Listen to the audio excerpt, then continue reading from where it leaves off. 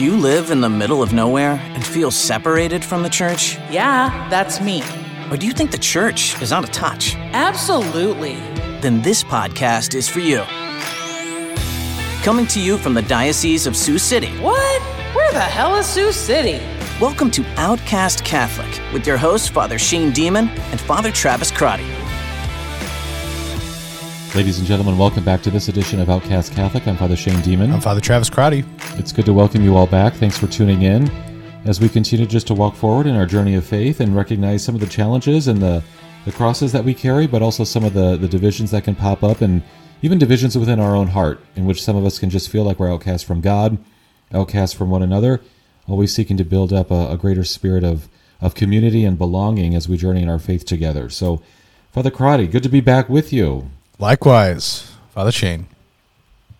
I just experienced I have recently, a question quick, besides, just because we have the Father Crotty, Father Shane thing. Yes. We asked this at the beginning, and I don't think it's been kind of fleshed out yet. You've been a Father First Name guy for a while. Your last name also sounds contrary to the life of a priest, sounding like demon. Right. However, the question was brought up before you arrived in St. Louis that the culture of Kenrick Glennon Seminary is a father last name culture, right? With Father Hazing, with Father Schumer, with Father Ansetter, with Deacon Keating. So, have you stayed Father First Name or have you shifted to Father Last Name? No, so everybody in Iowa likes to call me Father Shane because nobody likes to call me Father Demon up there, but everyone here at Kenrick calls me Father Demon. It just happened. It switched like that. I had showed, well, some of the staff members called me Father Shane because that's what they had kind of heard me referred to as previously before I ever arrived. But all the I don't think the seminarians are comfortable with that. Funny. So, because I think that's just the culture. All the other formators, all the other faculty members are referred to as their last name. And it's not weird. It's just fine. No, it's just who I am. But nobody in Iowa does that. And I don't care. I told them you can call me whatever you want. And I'm sure the seminarians have other words for me sometimes too. But I'm comfortable with it, whatever they want. So, that's great. I just experienced recently, as Father Shane and Father Demon, whatever it is. I don't the priest, formerly known as Father Shane. Yeah, I don't have a split personality. I just experienced something that you had done for a number of years. Yes. You would have helped out at the Convivium experience for Kenrick Glennon Seminary. It was a pleasant experience down at the Chase Hotel. Yeah. Big auction dinner. Nice banquet. 500 guests. It was a really fun evening. As an extroverted showman myself, I very much enjoyed it. Yes. No, I can't imagine you wanting to mingle with 500 people. Yeah, exactly. No, I loved it. One of my favorite things, and I really hope this still happened during the live auction, and that was really the first year of theology, but then all 4 years that I was at Convivium. The live auction, I hadn't gone to a lot of galas. Is that how you say it? Gala? Galas, yeah. Galas. In my life before that. But I really, the live auction was so fun. And as seminarians, we would stand around with those orange flags to assist the, just kind of the overall convivience, if you will, of the experience of the Convivium, the joy during the live auction. But that was so fun to help the auctioneer out, flagging people down during live auctions.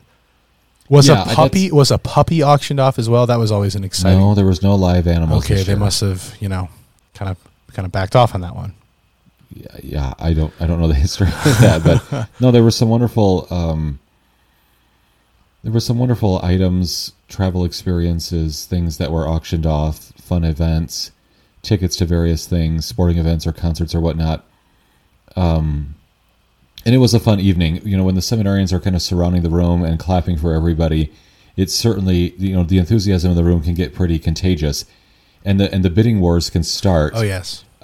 Obviously, people have had a few drinks by this point in the evening, but also I think just the shared enthusiasm of the room starts to get people feeling pretty generous.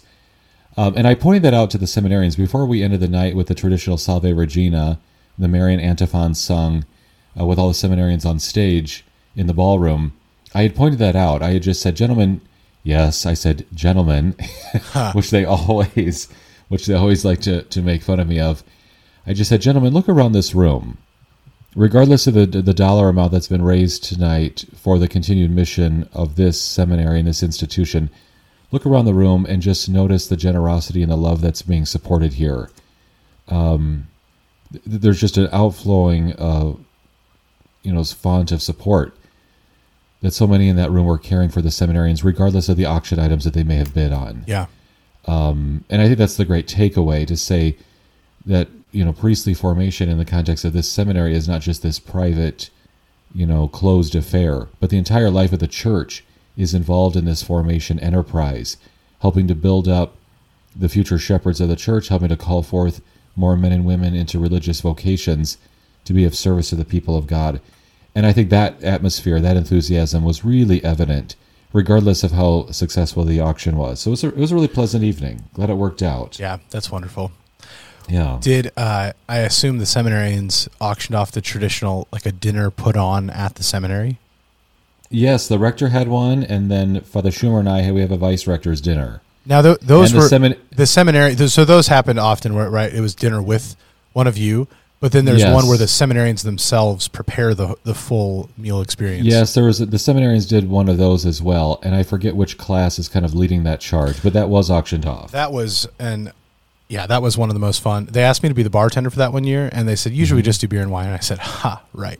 So we had fresh rosemary smoked Manhattans and Negronis, and I was lighting rosemary on fire in the foyer of the seminary, and the whole place smelled of rosemary smoke. So it was it was fun to watch some of these guys who came in. They said, "Did you study this somewhere?" I said, "No, I just put on a good show." So it was wonderful. Wonderful, generous benefactors in the Archdiocese of St. Louis and throughout the church. But I'm glad you got to experience that, Father Shane. Yeah, it was a good night. What do you have for us today, Father? I just want to put out two images there to kind of do a comparing and contrasting. All right, I want to talk about a mirror that we would look at ourselves in, and I want to talk about a crucifix.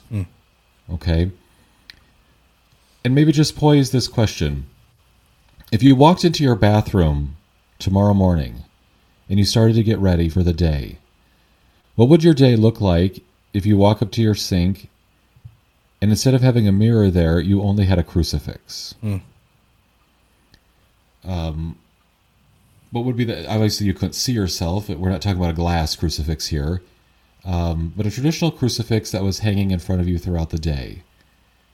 If you didn't have a mirror in front of you, how would you see yourself? How would you be returning back to a meditative state with the Lord? Yeah, obviously mirrors are important. All of us want to make sure that our hair is not standing up, on end.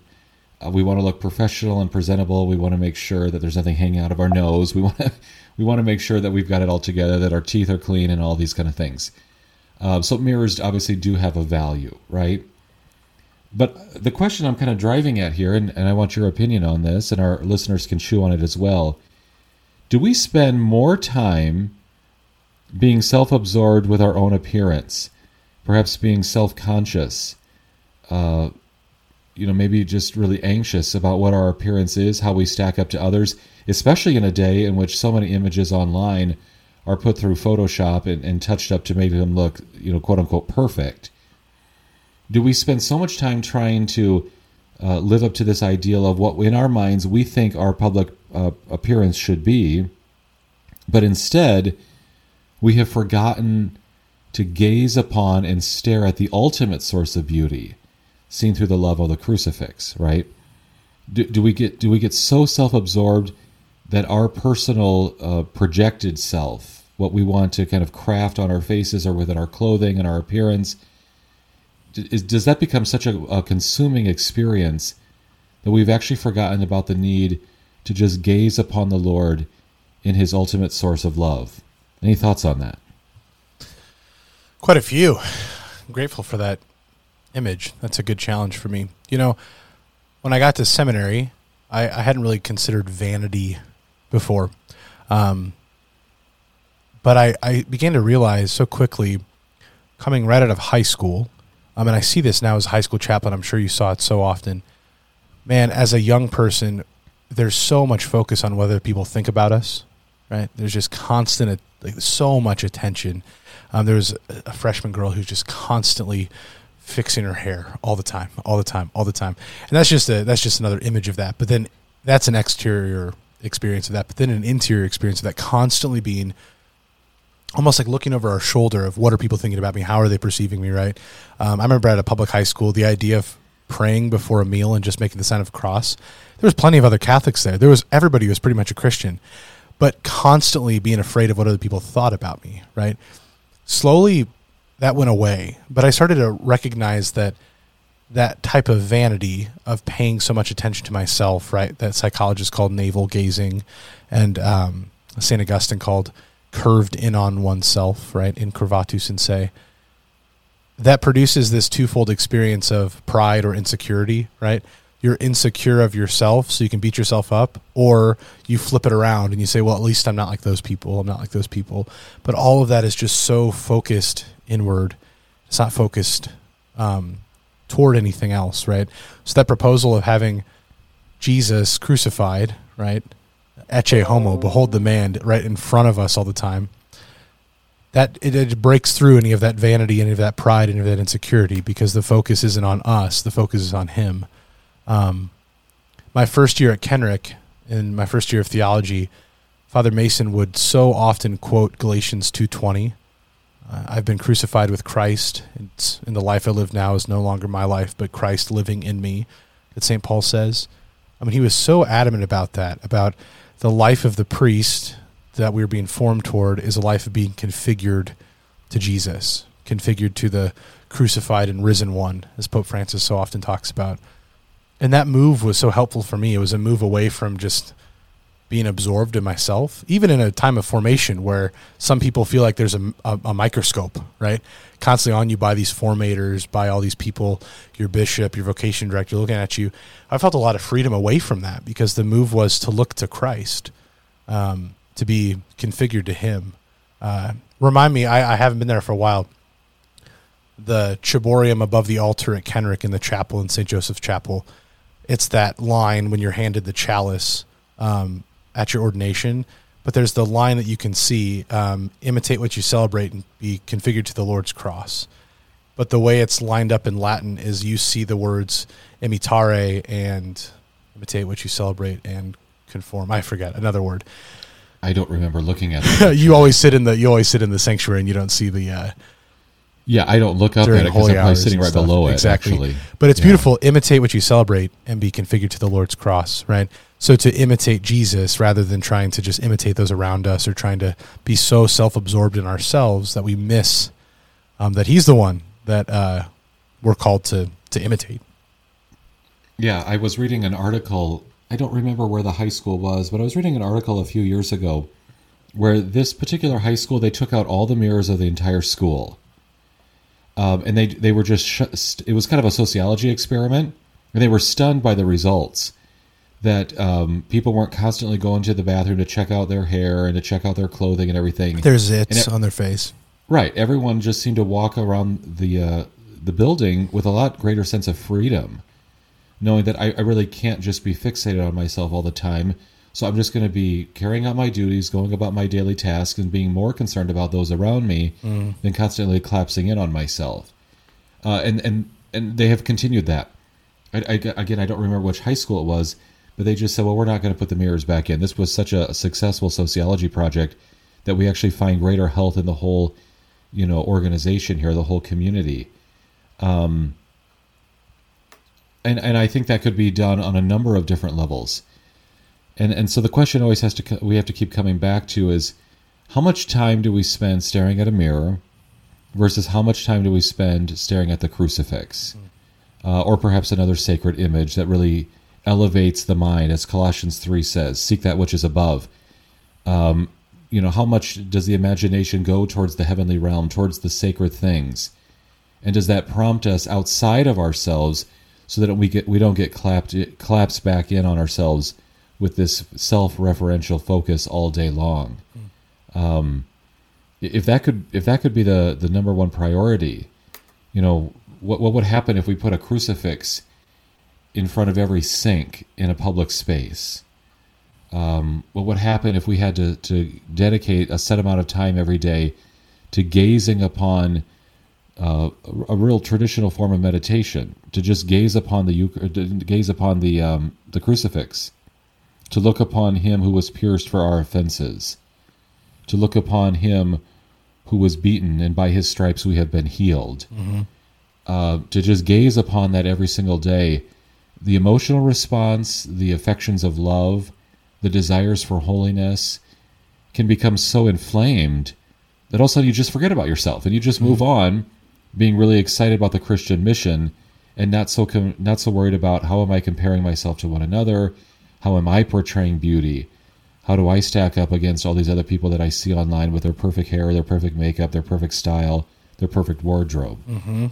What would it look like if we, just stared upon a crucifix above every sink rather than ourselves? Yeah, and I hope people know, and maybe if you don't, I mean, number one, like, this is a continuing experience of conversion. We don't have this figured out ourselves, right?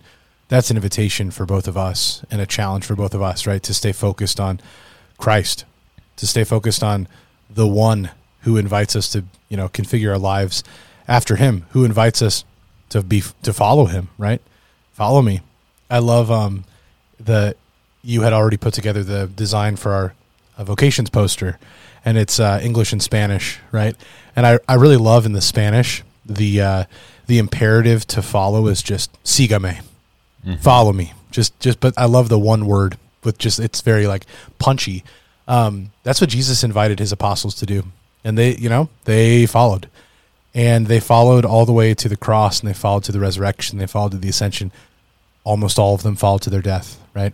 But they kept following him, and there was freedom in the following.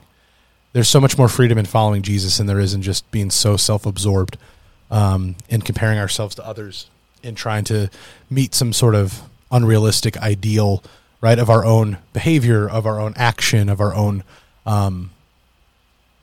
thoughts about ourselves. And I experienced that because I look back now looking at high school students that I work with and realizing, it's exhausting trying to compare yourselves to others, trying to be constantly focused on yourself and, this kind of self-improvement.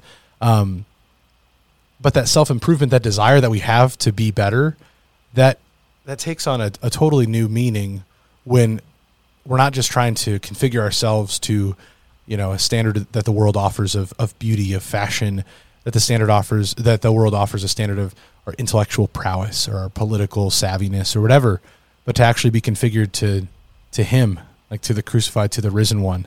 There's real freedom in that, right? And there's an excitement in continuing to follow even as we fall, even as we keep falling back into, kind of navel gazing and being focused on ourselves, because there's so much freedom out of that place of despair. Because when we try to be perfect, it's never going to work. But when we follow Jesus, it's going to work because he's perfect, right? So he invites us to be perfect as my heavenly Father is perfect. There's not a sadness with that. There's an excitement of following Jesus, right? The Son of God. Deacon Jim Keating here is on the faculty as one of our spiritual directors and one of our professors. I always love listening to his presentations. He's just one of my favorite preachers. And several months ago, he asked the question, do we face ourselves or are we facing the source? Do we face ourselves or are we always seeking more to face the source of our life, the source of our beauty, the source of intelligence, the source of personality, right? And I think this question gets really highlighted if you look at a mirror or you look at a crucifix. Are we going towards the source of all of our delight? Are we seeking intimacy with the Trinity? To do the will of the Father, to abide with the Son, and to really just live in the power of the Spirit. Is that what we seek more often, or are we seeking ourselves? And I don't think, there's a lot of wonderful Christians out there who are striving every day to do a good thing, to put in honest day's work, to love their spouse and family members, to take care of their children, to take care of the poor and the homeless and whatnot. There's wonderful things going out there. And as you do those things, that is taking you outside of your source, or out of yourself, and through our acts of love, through our generosity towards others, we can go towards the source by acting as God did, but also seeking to find the source of God himself through all of those different things. None of that actually replaces the primacy of prayer, to actually stare upon the one who loves us so much, the one who actually can move the heart in such a way that we know we're resting in divine intimacy. Just something for our listeners to continue to think about. Do we face ourselves or do we face the source? Yeah, I think that reflection, Father Shane, just gives us a really helpful challenge. That chapel at Heelan, Bishop, the St. John Paul II Chapel, as Father Hughes is always want to point out, the crucifix is massive and not very proportional to the size of the chapel, right? It comes from a church in Scranton, Iowa that was, that's since closed, but it's huge. So to pray in that chapel, you have to look at this massive crucifix because it's the only thing on this huge wall that's behind the kind of small sanctuary in front of it. But it's shocking because when we actually look at the crucifix, which I invite you, me, all of our listeners to do sometime in the next 24 hours, it's shocking because when you look at it, there's a dead man hanging on a cross.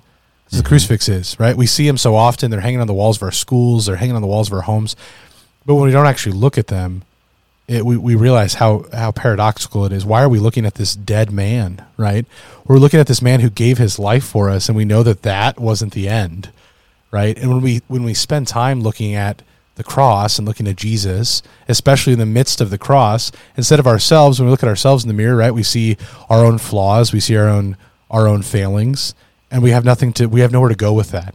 But to look at the crucifix, we know that in the midst of his brokenness, that's not the end, but we can actually bring our own experience of brokenness to the cross and experience the redemption that comes through the resurrection. So what a wonderful invitation that reflection gives each of us to look to the cross, not just in a kind of hypothetical way, but in a real way, right? We have them on our walls and our churches for a reason. So let's all turn to the cross in a new way that we can imitate Jesus. Good advice. We'll leave it with that. Father, it's always good to be with you. Thanks to all of our listeners. Let's keep one another in prayer as we continue to build up our sense of community and seek the source rather than ourselves. Thanks for tuning in. Send your questions and comments to outcastcatholic@gmail.com. Catch you next time, and God bless.